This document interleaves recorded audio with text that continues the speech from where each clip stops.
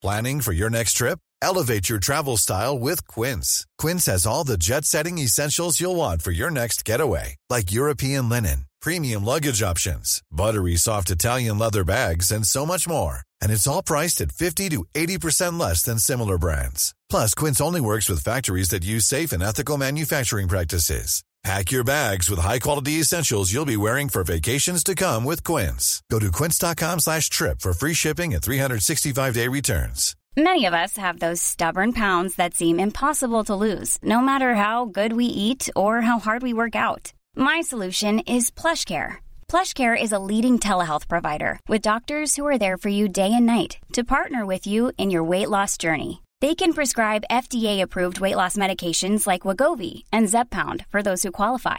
Plus, they accept most insurance plans. To get started, visit plushcare.com/weightloss. That's plushcare.com/weightloss. Many of us have those stubborn pounds that seem impossible to lose, no matter how good we eat or how hard we work out. My solution is PlushCare. PlushCare is a leading telehealth provider with doctors who are there for you day and night to partner with you in your weight loss journey. They can prescribe FDA-approved weight loss medications like Wegovy and Zepbound for those who qualify. Plus, they accept most insurance plans. To get started, visit plushcare.com/weightloss. That's plushcare.com/weightloss. Happy New Year, you pod people. It's New Year's Day where we are. I don't know where, well, you might be listening to this on another day, but we are bringing in 2019 in the style in which we hope to carry on. It's Is It Just Me, the podcast that brings you all sorts of nonsense and gives it all the serious respect that I think it deserves. Don't you think, James Williams, co-host? Here. Hello, Joe Elvin. How are you? Happy New Year. Happy new bloody year to you too. We're not hungover at all, are we? Well, it's weird, isn't it? I feel fresh as a daisy, surprisingly. Yeah. This is being recorded actually live right now on New Year's Day. On New Year's Day, yes. And who like better? six in the morning. Yeah. Big one last night, Elvin. Yeah. But who better to have as our guest on our very first podcast of the year and the New Year's Day episode than... Well, I think you should intro this. Well, she's a broadcaster, she's an author, she's a writer. She writes a fantastic column in this amazing magazine that I've seen around called You Magazine. It's really, really quite groundbreaking and Pulitzer Prize winning, I'm sure. And she is here today. It's Elizabeth New Year's Day. Yay! Elizabeth Day. I stole that from James. Elizabeth New Year's Day. Also, and a podcaster herself as well. So I feel a bit... I forgot the podcast. You said broadcaster, which is like old school terminology for it. I quite like that. Yeah. Well, see, when I think of broadcaster, I think of broadsheet. It sounds very grand. Yes. Gravitas. And broadsheet then makes me think of the sheets that I used to have, which weren't fitted, that you had to tuck on your bed manually. Annoying. And I don't know why I had them. It was almost like self-flagellation. That's as English as carpet in bathrooms as far as I'm concerned. It's so strange. They're the ones where you have to do... What are they called? Hospital corners, isn't it? Where you have to learn that weird life skill that no one ever uses ever again in life because now then as I think I saw somewhere that, being an adult is sort of accepting that you'll never know how to fold a fitted sheet as well. So no, you never can. Folding fitted sheets I remember that how sad is this? I once cut out a thing in Martha Stewart magazine that showed you how to do it. Is there actually a technique? Yeah. Wow. Yeah. Wait, how were you reading Martha Stewart magazine in the first place? Tell me you subscribe. Because I am very, very exciting, rebellious kind of a person. She lives on the edge of it, as you know. You do. Yeah. Otherwise, you're taking up too much space, James. Yeah, exactly. Yeah. Well, please bore me because I actually want to know how do you fold a fitted sheet? Oh, no, I'd have to show you. Oh, I see. It's more of a visual thing. I'll tell you what, next time I see you, I'll bring a fitted sheet. We'll film it. Yeah. We'll Insta-story it. I'm really good at putting duvet covers on as well. I mean, these are the life skills that really matter. They are. Well, the thing is about the duvet cover thing is that for years I kept reading in magazines like Martha Stewart's Living Skills or whatever that you had to turn it inside out, grab the duvet itself by the corners and then perform this kind of ninja move where it would automatically go on and it was the easiest way. Can I tell you what? Martha Stewart's talking utter balls with that. No, that's what I thought. Utter balls. I'm glad she went to prison for that alone. Yeah. Now she's friends with Snoop Dogg, which I mean, it's love. amazing. She is brilliant on those roasts. Whenever they drag her out on those Comedy Central roasts, she is always hilarious. Yeah. She's become so gangster, hasn't she, Martha? And Snoop Dogg's become so Martha, like so ungangster. It's the Freaky Friday, isn't it? The most weird Freaky Friday. That would be quite the Freaky Friday, wouldn't it? Yeah. How was everybody's Christmas? Well, I know. Is it again a sign of age? It just seems to go so quickly. Like normally you have that really long period. I feel like betwixt I call it. You know, where it goes on forever. And this year I feel cheated. I feel like it's gone far too quickly. I've not. You feel cheated. I had to work. I know. Sorry, John. Yeah. Oh my God. But on the whole, yeah. I mean, I loved you, Elizabeth. When you walked in today and I said, "How was your Christmas?" You went, "It was fine." there was no glossing it over. I just think too much is made of these specific days, and like it's just a day, and I don't need to feel anxious in the run up to it that it's not going to be as good as I want it to be. I'm just going to accept it as a day, and it will come. Yeah. Well, it's funny you should say that because I have to say it is New Year's Day, and I feel like I am the Grinch of New Year. I hate New Year's Eve. I've got a real. I don't want to bandy the word around, but I have a terrible, anxious feeling whenever New Year's Eve comes around. I used to always think it's from this pressure to make it the best night ever. You know, there's that pressure to have so much fun and to drink and be merry. And I don't know what it is. I literally wake up. If I could fast forward through New Year's Eve and go straight to New Year's Day, I would. And am I alone in that? I don't know. I haven't really thought about it. I am a misery. All I could think when you were talking was that I'm going home tonight to watch whatever on the telly with my husband and daughter. I'm going to make nachos and drink a buttload of wine. And I have no shame about that. It's New Year's Eve when we're recording, by the way. Yeah. In case you felt duped when we were telling you it was actually New Year's Day, it's actually New Year's Eve. Well, that's just every night for me. That's what I do. I was going to say, I did need to clarify that is a different night of the year. Yeah. So my New Year's Eve, so my normal night is generally going out and doing something that I've agreed to do weeks before that I don't really want to do when the day comes round, and wishing that the other person would cancel so I can have a night in. So therefore, for New Year's Eve, for the first time ever, I have given myself a special treat. I am not going out, and I'm staying in on my own, and I'm going to watch Netflix, and I'm going to eat my favourite food, and I'm going to sleep. That sounds like the perfect New Year's Eve. And what are you going to eat? I always like to know what everyone's eating. No, me too. I'm exactly the same. Yeah. The thing is, I've had a little bit of a cold, and I was thinking of this makes me sound worse than Martha Stewart. Is this like Bridget Jones on her own? No, I was going to make soup? myself a vegetable soup. Oh. But I make my mother's vegetable soup, which is so nice, and it's so heartening and comforting and warm and lovely. And I put a shitload of grated cheese in it. I was going to say, Oh, Yeah, right. don't worry. Yeah, It's yin and yang. Yeah. Clean It was all living getting a bit and then- Gwyneth Paltrow then for my I know. liking, I have to say, till Yeah.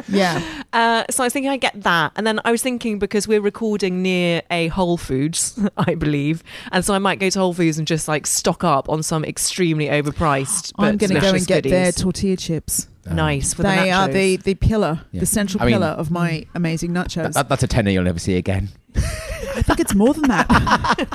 I think it's more than that. But I figure as I'm not going out Yes. and Oh, come spending a on. load on and queuing at some bar for, a bowlfish full of wine. I mean, I am going to a house party, but I can say this because my friends know I've almost tried to get out of it, but I am going to go because it's 8 minutes walk from my house. Perfect. Then you don't need to worry about the taxi Exactly. there and back. And Exactly. Like, I mean, hate trying that to stuff. travel across London, I'm done New with those Year's days. Eve, On New Year's Eve, no. the worst.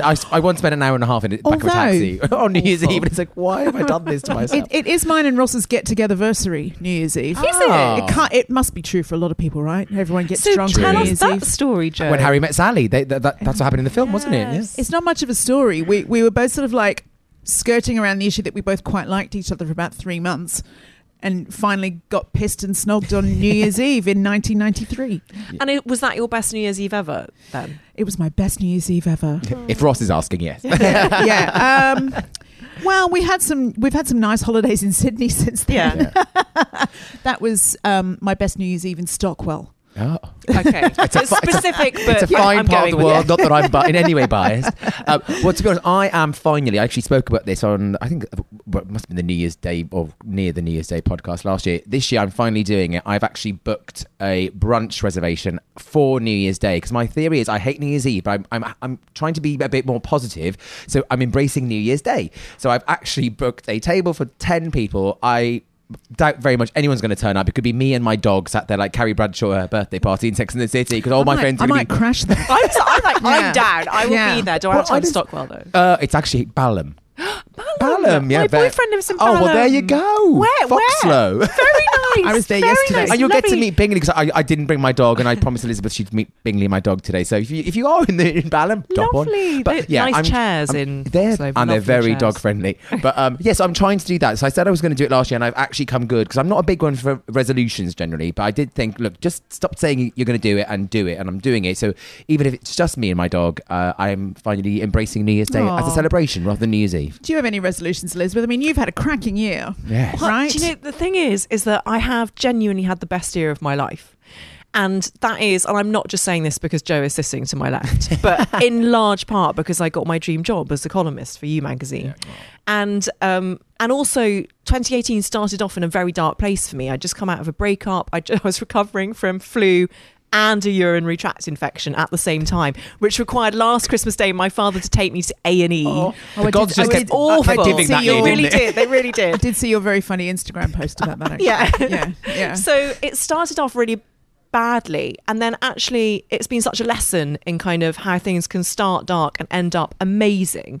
And I have had an amazing year, and I feel so #blessed. Oh that God, I'm almost, you ruined it. I'm clinging on to 2018, Yeah. and I actually have really mixed feelings about 2019 happening, because I've got that thing, and I know you spoke about it with Dawn Porter in that brilliant podcast you did with her, where she spoke about having turned 40 and things being in a really good place for her, and therefore she automatically is incredibly worried that things are about to go horribly wrong. Yeah. That and that you're sort of bracing yourself in the good moments for the bad moments just around the corner, Oh, I hate which that, is yeah. ridiculous, because you know, we deserve things to go well sometimes. So I have very mixed feelings about this year, and that's a very long answer saying I don't have New Year's resolutions Yeah. other than just following my But I think that's a instinct. really good, and that's kind of the crux of my issue with New Year's Eve in particular. It just feels like it's basically you're programmed to either wallow and reflect and look back, or or you're a lucky person that can look forward. But I think most of us are reflective, and we tend to look back, and of course you're always harder on yourself. You don't look at your successes; you look at things you didn't quite achieve or things you failed at. And I think that's my big issue with it, because really, if we didn't have a calendar, it would just be another day. We wouldn't Yeah. all be Exactly. thinking along Yeah. these lines. It would just Yeah. be, another Monday or you know, another day. But another Yeah. way to frame it is, I think it's always good to look back and pick out the things that were good. I mean, not everybody has a 100% wall-to-wall amazing year. Hopefully most of us don't have a 100% terrible year. Yeah. I had such a weird transformational year of like changing my whole identity of like what I do, and having to get used to a whole new way of living and working. And I'm kind of proud that I've done that, Yeah. even though it might not seem like the biggest struggle for anybody, No. but it's been a real sort of like, ups and down learning curve. And Yeah. I'm not thinking, oh, this year it's going to be like this. I don't know. I'm proud I got through the other side of all of that. Yeah, and I think it's really important. I think you tend to be, when you're younger, you have that faux humility, whereas then you get to this age, you start going, actually, no, that was good. I did a good job there, or I Yeah. got through that. And I think everyone needs to own the good things and say... And this is what I love about your podcast, Elizabeth, How to Fail. It's such, ironically, it's not a failure. No. Which must be a Far huge from it. disappointment for you. One of my friends now, like, when the podcast became quite successful, started addressing his emails and texts to me as "Dear Elizabeth Day, noted failure." Yeah. But that was the biggest irony, because actually that podcast came out of those dark times I've just described. So it came out of like divorce and infertility, and then another breakup and all that, and approaching 40. And I was like, actually, wouldn't it be great if we can have open conversations about when things didn't go right and what we learned from them? Because I realised that some of the most worthwhile and wonderful conversations I had with my friends, particularly my female friends, stemmed from those moments. And I just did the first season of the podcast. I did 8 episodes. I basically relied on my friends and contacts to agree to be interviewed, and the idea is that each person comes along with 3 failures that they don't mind discussing. And I put my own money into it because, as we were previously discussing before we started recording, I'm a technological incompetent. So I basically have paid this amazing producer to do everything other than the actual interview. That's the way to do it. I mean, I was like, I just don't know how to do it. So know your skills and know the things that you can't do. And I just put it out there because I believed in it. And I genuinely didn't mind whether it was just going to be 12 people listening and downloading it, because I believed in the project. And then to find it connect to such an extraordinary level has been one of the most meaningful things that's ever happened to me. Yeah. It really had, and it was totally unanticipated. I think we're the same, because we didn't set out to do, well, certainly not to reach and talk to as many people as we do, but it's amazing when you get the lovely reactions from people, and it's such an intimate thing, I think, because you are literally in people's ears on their commutes or when they're wrapping their Christmas presents or whatever, and getting that kind of feedback is always so lovely. Totally. And I don't know how you guys feel, because I know that you both have journalistic backgrounds, but one of the reasons I love print but I'm also frustrated by it is that you only ever have a certain word count, and you're writing to the behest of an editor who's there like Joe Elvin. Bloody nightmare. No, Absolute nightmare. One and all. Joke. Yeah. But I have worked for editors in the past who have always said, oh, you're interviewing a woman and she is in her 30s. Definitely be sure to ask her about the breakup she doesn't want to talk about and whether she wants kids and all that sort of stuff. And I appreciate that you have to do that, but it was really nice for me, as I'm sure it is for you guys, to be able to interview people and have a chat with them that felt more natural, and not to have to write it up a certain way, and just to let it be. Yeah. Yeah, because also, there's no doubt they said it. Exactly. Yes. Because often when you're and they in can't print, sue they you. always go, I don't remember saying that. Going, you really did. I've got it on tape. Yeah. But whereas the beauty of a podcast is it's out there. Yeah. And also, as we know, some news outlets now pick up quotes that have been said on our podcast and make it into very big headlines. I often wonder, oh God, do those people regret coming on the show?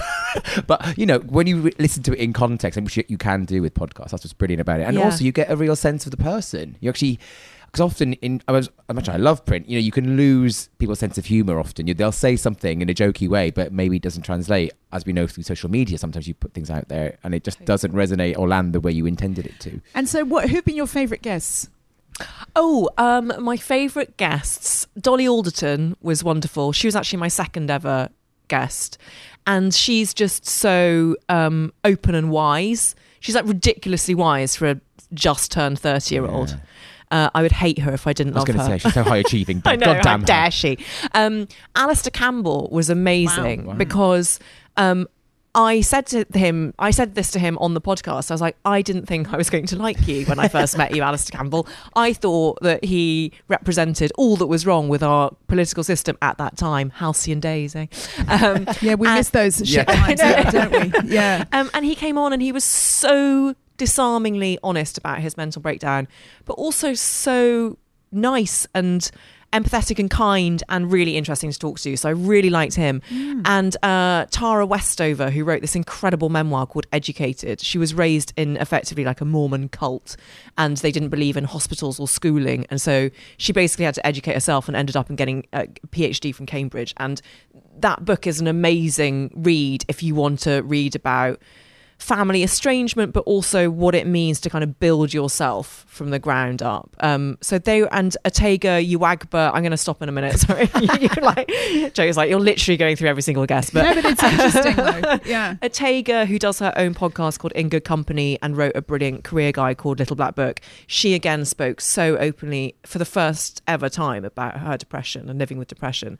And that had an enormous response because, again, given that we live in this life of curated perfection on Instagram, if you just followed Atega on Instagram, you'd think, what a beautiful, talented woman, which she is. But it was also really amazing to have this other side of her come to the fore. Fascinating. So if you haven't listened yet to Elizabeth's podcast, do go check it. I'm assuming you're on all the usual platforms, Elizabeth. Yes. We've only just gone on Spotify ourselves, you see. I'm not on Spotify. Oh, sorry. When you say usual platforms, I meant iTunes. Yeah. Do go to iTunes. We've only just got on Spotify. We can discuss this afterwards, how you go on Spotify. I wish we hadn't failed at anything, James. Then we could be on it. it. I know. Joe, come on it. I haven't got any failures to discuss. Exactly. We'll try and break. It could be a very short episode. Oh, that went amazing as well. Yeah. I can't think of anything. Lucky me. So, is it just me who hates it when waiters don't write your order down? I get tense. I'm with you. So tense. And I'm like, first of all, why are you doing this? Are you trying to impress me by your feat of memory? Because I don't require that skill in a waiter. What I require is for you to remember what I've asked you for. And I'm very specific in what I want. I'll often want, a starter as a main and like a side as a starter, and then I will always want, as well as my normal drink, a tap water. Now, the amount of waiters, and I used to be one, who forget the tap water, and it's because they haven't written it down. Yeah.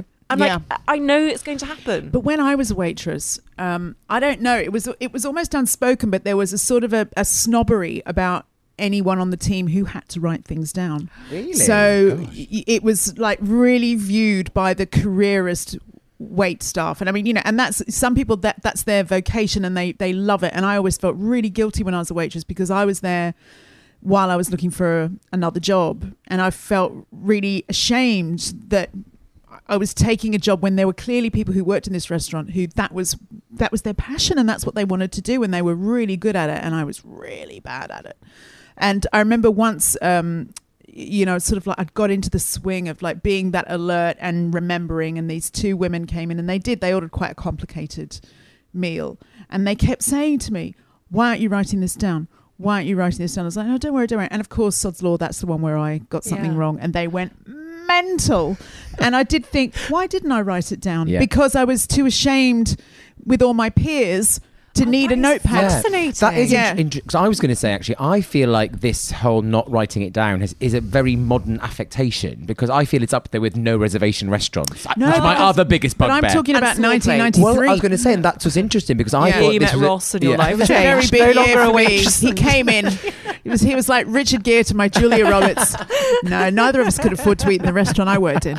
Yeah. But yes, but it's weird because I don't get it because, like I said, I mean, also I was just thinking, I wonder why the whole you see iPads taking off in restaurants. Do you? You would have thought now people would be embracing the iPads. Oh, what a ball ache it would be to try and type something in a hurry on that, though. Yeah, maybe. Especially that since they the new what's it called, iOS, the new software. Yeah, that's it. That's the word. Now you've got to flick your hand over the keyboard in a really weird way to get the apostrophes and it's a right pain. So scratch that idea then. That's an aside. That won't be taken. Let's not get sidetracked on that one. But yeah, I mean, the thing is that if there's anything more annoying than waiters that don't write things down, it's waiters that don't write things down. You call them on it and then they don't get anything wrong. Oh my God, I've done that. I've done when that. they're proven I know. right, you're going, damn you, you're really good at your job. I know. And I just like to say, I do think waiting tables is like one of the hardest things to do, genuinely. When I was a waitress, there are so many things you need to remember and think grueling. about, and it is, Yeah. it really is. So I will always tip and everything. This isn't about like waiting staff being rubbish. It's just like make your life easier where Yeah. you can. But maybe a lot of places are what, told not to do it. Like, If you're that works. Really, listening now and I you do feel- this, I'd really like to know if Yeah. because I was never told not to do it. Oh, okay. But you were certainly looked Frowned down on by the cool kids in the restaurant who were good at it if you couldn't do that. And if my God, the day I finally learned to carry the plates properly was See, that's the a day. skill in it. When I see Yeah. the way they can juggle those, I'm like, how the hell do you do that? Yeah. I get tense, but I get very tense in restaurants. I didn't realise until today when I think about it. I get brunch tomorrow. Oh my is gonna God. be a And then you've nightmare got sat there on for my you. own. And then you've No got to put up friends. with people like Elizabeth I feel ordering so weird bad things from the now. wrong place. Well, we're back Yeah. to when Harry. Are you Sally? And when Harry met Sally, I I am a bit of a Sally when I go to restaurants. I'm not quite that bad. I've never asked for the dressing on the side or Right. anything. But I do. My friends will take the piss out of me because I do like quite weird stuff. But I'm one of those people like you, James, because you've spoken about this before.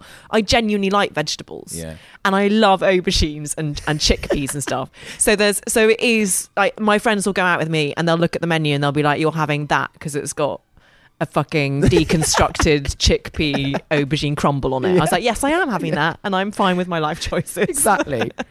Oh, But I'm not. I think I've come across really badly now because No. that is totally fascinating that Joe has said that about it being the equivalent of a sort of cool handshake. I would be intrigued to know if we do have any people wait tables, and that is how it works. You're told not to do it. That would Yeah, be but then interesting. boy, do you get in trouble if you get it wrong. Yeah. So, I want to yeah. know what restaurant you. It was waited at. called DeLugo on Frith Street. It's not there anymore. It was an Anthony Worrell Thompson. Wow. Yeah. He's not there and anymore I either, is he? completely bluffed my way into a job there as well. So I was already a huge pretender and just scraping by and just about managing to not get fired most days that I was there. It was things like I would walk in and the head chef on that day would go, "Oh, you're on, are you?"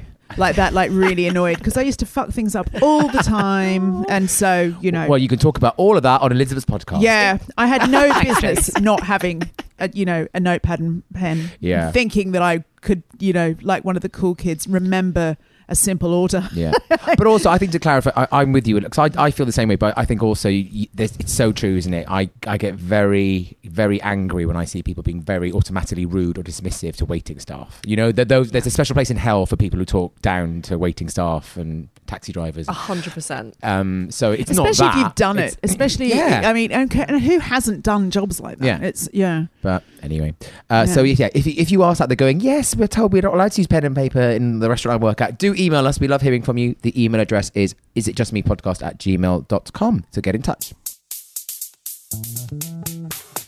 All right then, ladies. Next up this week, is it just me who struggles with eye contact? Do you? Well, stop looking at me, James. I know. I've automatically looked to the floor. I'm not looking at either of you. He's addressing us with his eyes. I can feel it. It's so bizarre. I've been literally looking at you both totally fine. The second we start talking about it, I look to the floor. Well, no, I guess eye contact is you always hear flirting experts or relationship experts always say the eye is very important. Make sure you maintain eye contact. Now I actually feel like I'm trying to get off with you both. I feel like if I look away, you're going to say you don't want to get off with me. Yeah. But yeah, isn't it? It's so weird how that's become this modern, is it a myth? I don't know. Where do we stand on this? How do you feel? It is intimate, isn't it? I have friends who are they're lovely people, but they're quite intense. And also, not only do they look at you in the eye, they often look at your mouth. Oh, yes. Oh, I don't like it when people do that. Well, I just think, have I got something on my lips? I know. I don't think, do you want to kiss me? I think, have I got flaky lips? Mine are always, don't look at them now, but mine are always quite, I suffer with dryness in the lip area. Which lips? I was going to say, facial lip area. Yeah, well, let's save that for another day. This has suddenly turned into a sponsor ad for something else we're not being paid for. So if someone's staring at my mouth and thinking, oh God, I must really need to vast that up. But, yeah. Yeah, so I think that's a whole different topic. The people who have eye contact with people who maintain eye contact with your lips. Yeah, that is a different thing. Right. I have a thing where I don't mind maintaining eye contact as long as I'm not talking about myself. So I often find that I have not thought this through that deeply. No. Well, this is what we're here for. I've noticed it recently, but because I do a lot of interviews as well, that eye contact is super important for that. So I do think that if I'm trying to get, in my day job as a celebrity to open up about something, it's important for me to maintain eye contact. But because I am a technological ignoramus, I'm always terrified that my tape recorder is going to stop and not work, and therefore I take notes for every interview that I do, but I maintain eye contact. So then you get this weird thing where I'm doing automatic writing while looking at you, and that really freaks some people out. You must look really weird. You must have like a sort of sonograph or something, like a lie detector test, or like something out of The Exorcist where you get possessed and just writing voices, like the equivalent of speaking in tongues, like You have just reminded me. I'll never forget one not the worst. It wasn't a terrible interview. It wasn't a particularly enjoyable interview. But the strangest celebrity interview I ever did was with Avril Lavigne at her peak fame and Avril Lavigne-ness, when she was obviously that surly. Well, she became famous basically for writing angsty songs about being a sort of surly teenager. But a 45-minute interview, she didn't once look me in the eye. And that was really disconcerting. I've never ever had that. I'd never had it before. I haven't had it since. But it was very strange. There's an opposite of that where I can always tell, particularly when I'm at work functions and like where people want to network, you can always tell the people who've read a book that says you must maintain eye contact and say someone's name over and over again. Yeah. Do you know what I mean? And that becomes a bit maniacal, and it always makes me very, very uneasy if someone's like really drilling you with their eyes. Yeah, you've got to break it, haven't you? You can't maintain it all the time. Do you know what I had recently? And actually, it was for the You magazine cover shoot that I did, and there was this amazing makeup artist called Nikki Weir, and she was so warm and lovely and chatty. And about 20 minutes into meeting her, she said, I just want to let you know that I'm deaf. And you might think that I'm being rude or something, because unless you're facing me, I can't lip read. So I won't have heard what you've said. And I just need to tell people that for professional reasons. And I would not have had a clue had she not told me. And it was so interesting because then obviously I was very aware of ensuring that I was facing her when talking to her. And we got on incredibly well and actually established a sort of lovely, friendly intimacy that I was just always aware that, I mean, that's a sort of form of eye contact in a way. And it was just a nice thing. Yeah. And I don't know where I'm going with that. I just wanted to say it because I was like sort of forced to. I mean, No, I wasn't you're- forced to. She didn't. It wasn't. She wasn't forcing me to. I chose to always be looking at her when I was talking. Well, I wonder if this is a terribly British thing as well, because we are. I think we're more programmed to be embarrassed by certain things like talking about sex, and I guess because eye contact has now been drilled into us as it's very much wrapped around things like flirting and expressing interest in the opposite or the same sex. So it's become this kind of slightly embarrassing thing now, I think. How long do I stare for? Am I staring too much? Well, apparently you're supposed to break the eye contact and then go back, aren't you? That's how you really tell if you're interested. You sort of look away and look back. But that's making me feel like, because I do maintain eye contact, I haven't really given it any thought, and that's making me now think that every man I speak to and I've maintained eye contact with and then looked away and looked back is thinking that I'm trying to come on to them. I know, it's ridiculous. Well, I think it's the equivalent of whenever anyone asks you if you say scone or scone. Until you think about it, you don't know. You just automatically say it. But the second somebody says, you start talking about eye contact, you go, do I? How often do I maintain it? How long do I maintain it? But I do also just think there's something very nice about someone who listens to you. Yeah. And increasingly we live in an age where people just want to express their own opinions louder than yours. And therefore it's actually lovely when I find it lovely when someone is talking to you at a noisy party or something and they choose to look at you and listen to what you're saying. So I think sometimes eye contact can be a signal of just intent listening rather than flirtatious and lecherous overtones, Joe Alvin. Yeah. Don't worry about it. Eye shagging you as we speak, both of you. Yeah. But you have just reminded me, I had a terrible experience at a party. I wasn't actually feeling very well, and I dragged myself to this party just before Christmas. And as I got to the party, I lost my voice. And there was nothing more irritating than being at a Christmas party where everyone is so loud and you can't. And obviously, I'm quite a loud person, so people just thought it was hilarious that I couldn't speak. But also, it's just really frustrating because you can't actually communicate because it was like, very That must have been torture for you. It was. Yeah. And but obviously, most people are going, ha, ha, ha, karma. It's like, finally the gods are listening. You can't speak. You should have had a little, worn a notepad, like a little necklace around your neck. I know. With I a needed pencil. it. But no, I actually ended up going home. It was so frustrating. Anyway, that's by the by. But yes, eye contact. I think I'm a fan of it. But I know. I think it's because I think I'm not a particularly good flirt, or I'm certainly not very good at picking up on people flirting with me if they ever do. So yeah, I don't know. I feel like because of what I've read in many magazines, it's muddied the water for me. See, Maybe I'm so married. I have not framed this conversation in my head at all as anything to do with attracting the opposite sex. but I'm also just thinking about it in a, but also, like a work context. But also, or- but think of it the other way. If you were at work with someone who didn't look you in the eye, you'd be really uncomfortable. So Yes. it's more weird to not look at somebody. I would say Avril Lavigne.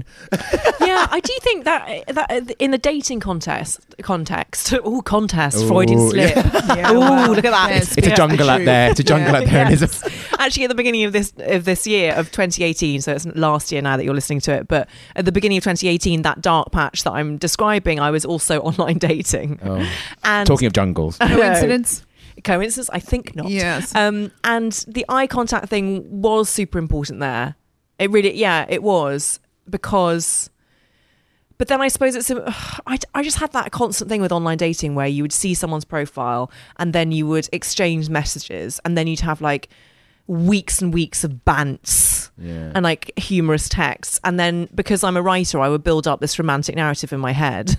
And then if you finally met, which hardly ever happened, but if you finally met, generally I would walk into the bar and I would know instantly there was like no romantic possibility of that evening whatsoever. And then you curse yourself for wasting 3 weeks of having all that banter. Completely. And in a way, if I'd been able to have like eye contact with their actual face very early on, I would have been able to tell, I think. I mean, I do think in this day of FaceTime and Skype, that's just a leap away now, don't you think? People are going to start actually live chatting, surely, because it means you haven't got to get out of the house.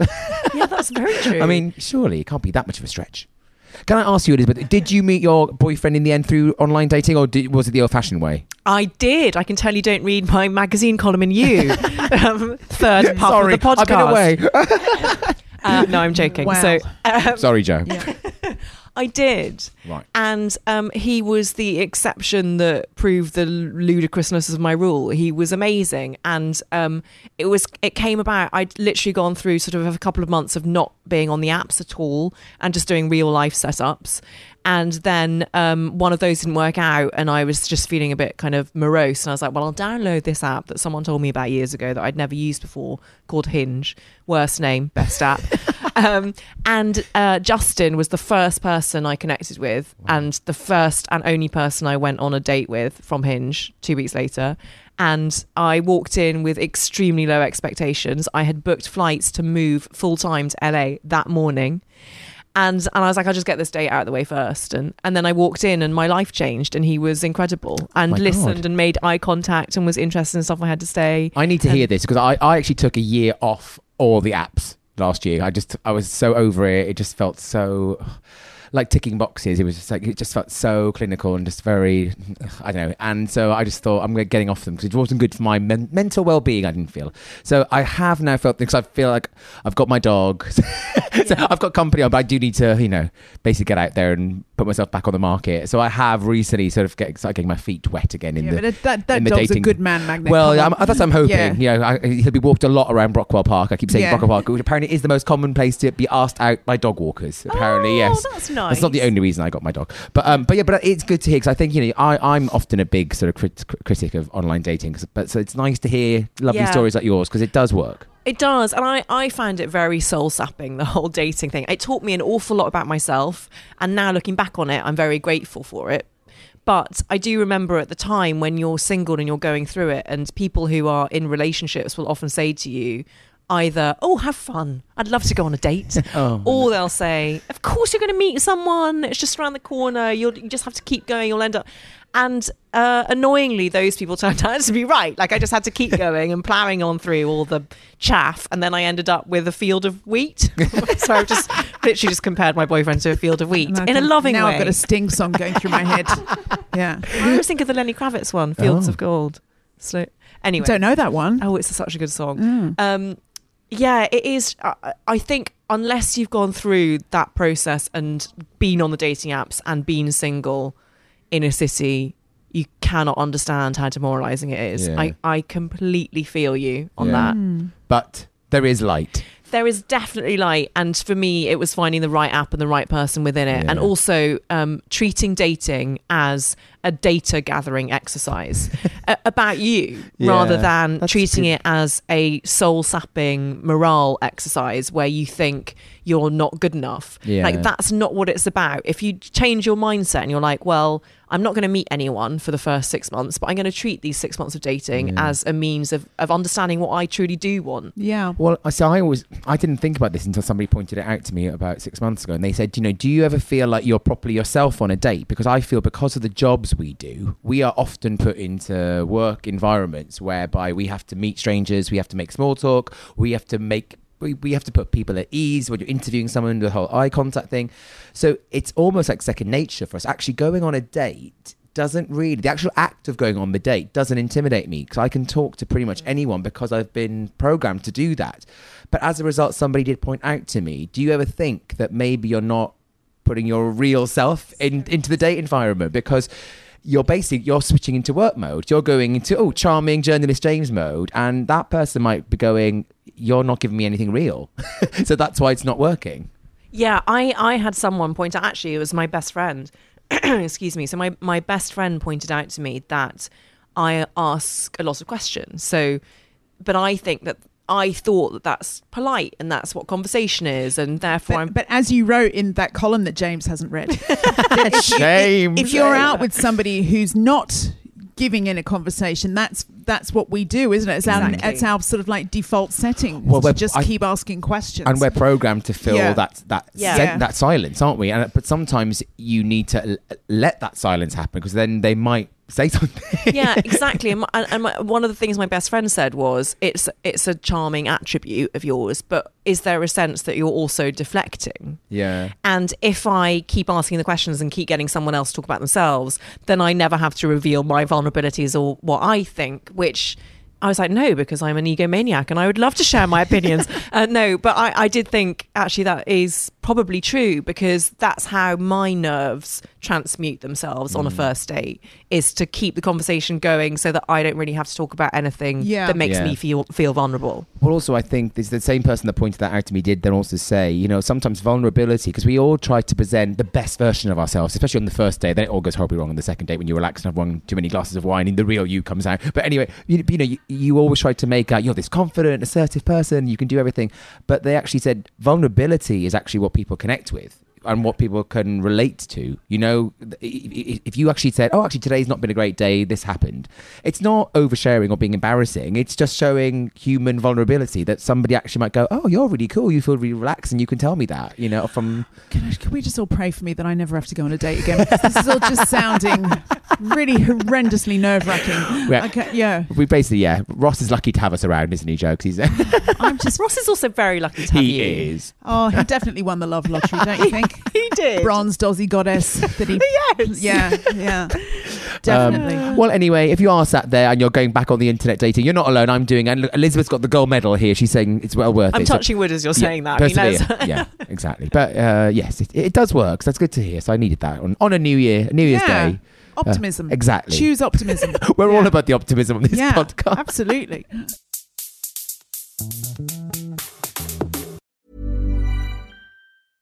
This is Paige, the co-host of Giggly Squad, and I want to tell you about a company that I've been loving, Olive & June. Olive & June gives you everything that you need for a salon-quality manicure in one box. And if you break it down, it really comes out to $2 a manicure, which is absolutely insane. It's also so easy to get salon-worthy nails at home with Olive & June. The difference between how your nails used to look when you did them yourself and now with the Mani system is a complete game changer. The best thing about Olive & June, too, is it's a quick dry. Dries in about 1 minute, lasts for 5 days, and full coverage in up to 1 to 2 coats. Visit oliveandjune.com/perfectmani20 for 20% off your first system. That's oliveandjune.com/perfectmani20 for 20% off your first system. Hiring for your small business? If you're not looking for professionals on LinkedIn, you're looking in the wrong place. That's like looking for your car keys in a fish tank. LinkedIn helps you hire professionals you can't find anywhere else, even those who aren't actively searching for a new job but might be open to the perfect role. In a given month, over 70% of LinkedIn users don't even visit other leading job sites. So start looking in the right place. With LinkedIn, you can hire professionals like a professional. Post your free job on linkedin.com/people today. Hey, Dave. Yeah, Randy. Since we founded Bombas, we've always said our socks, underwear, and T-shirts are super soft. Any new ideas? Maybe sublimely soft. Or disgustingly cozy. Wait, what? I got it. Bombas. Absurdly comfortable essentials for yourself and for those facing homelessness. Because one purchased equals one donated. Wow, did we just write an ad? Yes. Bombas. Big comfort for everyone. Go to bombas.com/ACAST and use code ACAST for 20% off your first purchase. Right, James Williams, Elizabeth Day. Is it just me who really wants, more than anything in this world, for people to stop wanging on about their digital detox? I really think you should tell us how you feel about this, Joe. It's not clear enough from the tone. I just feel like, just picture Michael Douglas in Falling Down, and that's how I feel, because you don't know how many people pitch it to me as a feature idea, as well as want to talk to me about it IRL. That's because I'm never going on a digital detox, so I know what IRL means. But I cannot bear it, Joe. And I'm glad we're talking about it, because... What a soul sister. I love this. Yeah. I think it's totally fine to go on a digital detox and put your phone on airplane mode and delete Instagram and all those apps. It doesn't make you a better human being than me. I'm sorry. No. That's what annoys me about it, is that then they're going on and on about it on social media, saying, I'm just letting you know that I'm putting my phone aside and it's going to be better for my mental health. And I'm like, I'm sure it is good for you. But what about the people who seem to think they've had some sort of religious experience for having a few days where they haven't looked at their phone? Like, I had no idea how much time I had. And I read 500 books. Oh, shut up. Like, did you, though? Did you? Shut up. And also, I managed to read books whilst also being on my social phone. Media, yeah. Like, I think it just depends on the individual. You can have a healthy relationship with your phone without overthinking it, I believe. And I think I'm lucky that I do have a relatively healthy relationship. It doesn't ruin my sleep. I'm not constantly scrolling through some New Zealand yoga teacher's Instagram feed thinking, why am I not eating more quinoa? I just don't feel that. Yeah. I follow people who design jewellery and like lovely artists and people who make me laugh. And therefore, Instagram isn't a kind of black hole for me. And I don't feel I need to detox from it. And I've only ever so rarely texted my husband when he's been under the same roof as me. Only very rarely. So it's fine. It's fine, right? Well, you know, upstairs is a long way. Yeah. To Well, ask also, somebody, I do- how many meatballs do you want? You know, it's like, And you'll have forgotten because you haven't written it down. Exactly. Yeah, exactly. Yeah. So But you're- I also sort of think like technology, we live in a world where technology is available. Our children are growing up knowing how to use iPads and swiping left and right. And therefore, it would kind of be really stupid of us not to use it in a beneficial way. And why not text your husband when he's upstairs? Because you now have the ability to do that. It doesn't mean that you're never going to talk to him again. You've lost the art of conversation. Well, And as someone who I recently, mean, yeah. as someone who recently lost his voice, Joe, I know, you know, you must, you know, take care of your voice. So use the phone. Don't strain and shout up the stairs. Yeah, you know, I can't help it if my house is just so big. Enormous. Yeah. Would you please to start failing at something? Okay, I'll try. Yeah, I'm failing at failing. I mean, Yeah, I because yeah. of failing at Yeah. humility. Yeah. That would be hilarious if someone came on with that failure. Yeah. yeah. I mean, my friends, I think, would be, they would have a lot to say. 'Cause I think a lot of my friends think I'm too connected to my phone. But I mean, I'll be honest. When the new sort of what's come on the screen time that you can actually Yes. check your screen I time on your hate that I thing. hate Well, that as well. I It's had like Oh, God, I mean, it's like a nag. Yeah, but also the irony Yeah. in it, I wasn't even aware of it until my friend said, "Have you seen your screen time?" I was going, "What are you talking about?" And then I looked, and I was actually quite felt like, shocked. But I feel like you should be able to reply to that thing and say, look, I have just had nothing else to do for 5 hours in Mansfield today on Yeah. Christmas Day, all right? Just shut but up. also, as if you're freelance, I'm sorry, you know, but no one. My friends are all sat at computers all day, but I'm on the move, so I'm using my phone. So it is a bit off. I think it doesn't quite work if you you're are sending, somebody. You're sending emails. Yeah. Like, does screen time also, how they calculate screen time? I've spent a lot of time thinking about this, probably as much time as I spend on my screen. But do they calculate it because you use your screen to dial a phone number and then you're calling someone? know. Is that screen time? Is FaceTime screen time? I think it is. Well, I think it and you can have an is. hour-long Yeah. actual conversation with someone, which is a great thing. Yeah. But you're suddenly told that you spent like 4 hours on your screen and it's bad for you. Because I assume anytime it's not in sleep mode, that they count that as screen time, right? Anytime it's No, I don't know. No? I think I think it might be the sensing the Interaction. movement. Oh of really? it, or- Oh, yeah. so anytime it's lit up. Yeah, I don't know. I don't even care. But That's how little you care about a digital detox. Yeah. You don't even care about your I screen. also just feel like it's just not interesting to me that you are a much better human being than me who doesn't need your phone as much as I do. Just don't care. I think it's a bit like everything, isn't it? It's the second people become a bit puritanical and a bit holier than thou about anything, whether it's diet, exercise, and it's just a new way of I've shaming written people, isn't it? Basically, my editor's letter this week that comes Which out I won't read. Is, so I'm going to tell you about it. Which I'm I going to can say in all recite it confidence, to you I won't right read. now. They're in the, digital detox balls are in the same box for me as dry January balls. I just think it's fine. Do you know what I mean? agree more. Like, that's fine. Don't drink. But it's not an interesting topic of conversation. Yeah, It's just not. Dry January for me is like every latent alcoholic's reason for becoming sober for a limited period of time and therefore proving to themselves they're not alcoholics. that's actually quite interesting. 'Cause There are many people who do Dry January, I think, for that reason. Lots of people who don't, and who do. But again, I'm like, what is this with the notion that like there's a specific box of time that is extra special for you to do this thing? I Just agree. drink less, Yeah. if you want. Completely agree. Yeah. Yeah. And also, I've always said it's a silly thing to do because February is You're binging. is a shorter month.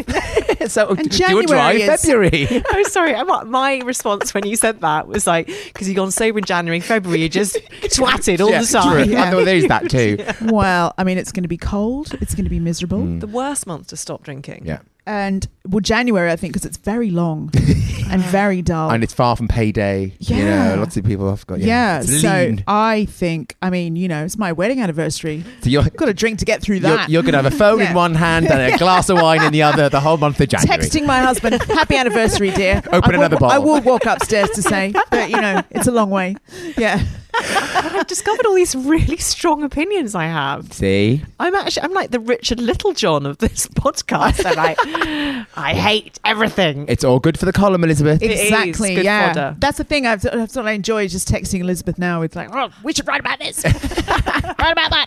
Yeah. Tell those people off. Yeah, exactly. Yeah. Can I just quickly say the other thing, just going back to the screen time alerts, those alerts come through airplane mode. So my phone is on airplane mode while I sleep, and I get woken up by my phone buzzing, and it's like, you have spent 4 hours 59 minutes on your phone. And I'm like, that is so oxymoronic. Yeah. You shouldn't be Telling me, yeah. invading my But peace. I turn my phone off and it's not even in the same room as me when I go to sleep. I think you stop actually going on about it, Jo. You're so Yeah, smart. I am Hashtag so phone in the other room. pious. That's virtually a And detox. Actually impressed by that. Every night. Basically, I think I might be a better human being than both of you put You together. probably are. What do you Yeah. do for an alarm clock?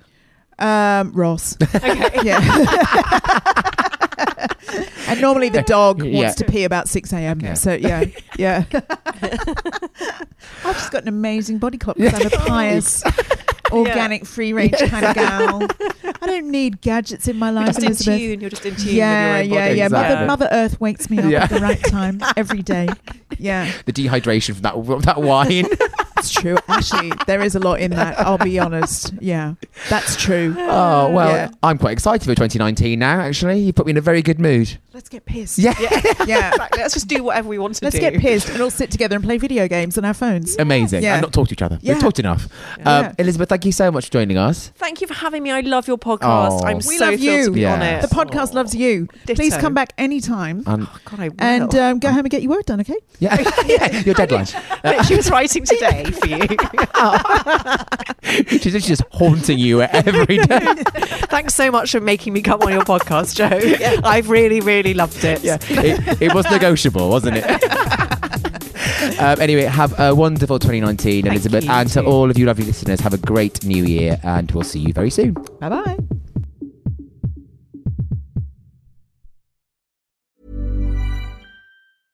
Hey, it's Paige DeSorbo from Giggly Squad. High quality fashion without the price tag. Say hello to Quince. I'm snagging high-end essentials like cozy cashmere sweaters, sleek leather jackets, fine jewelry, and so much more. With Quince being 50 to 80% less than similar brands. And they partner with factories that prioritize safe, ethical, and responsible manufacturing. I love that. Luxury quality within reach. Go to quince.com/style to get free shipping and 365-day returns on your next order. Quince.com/style.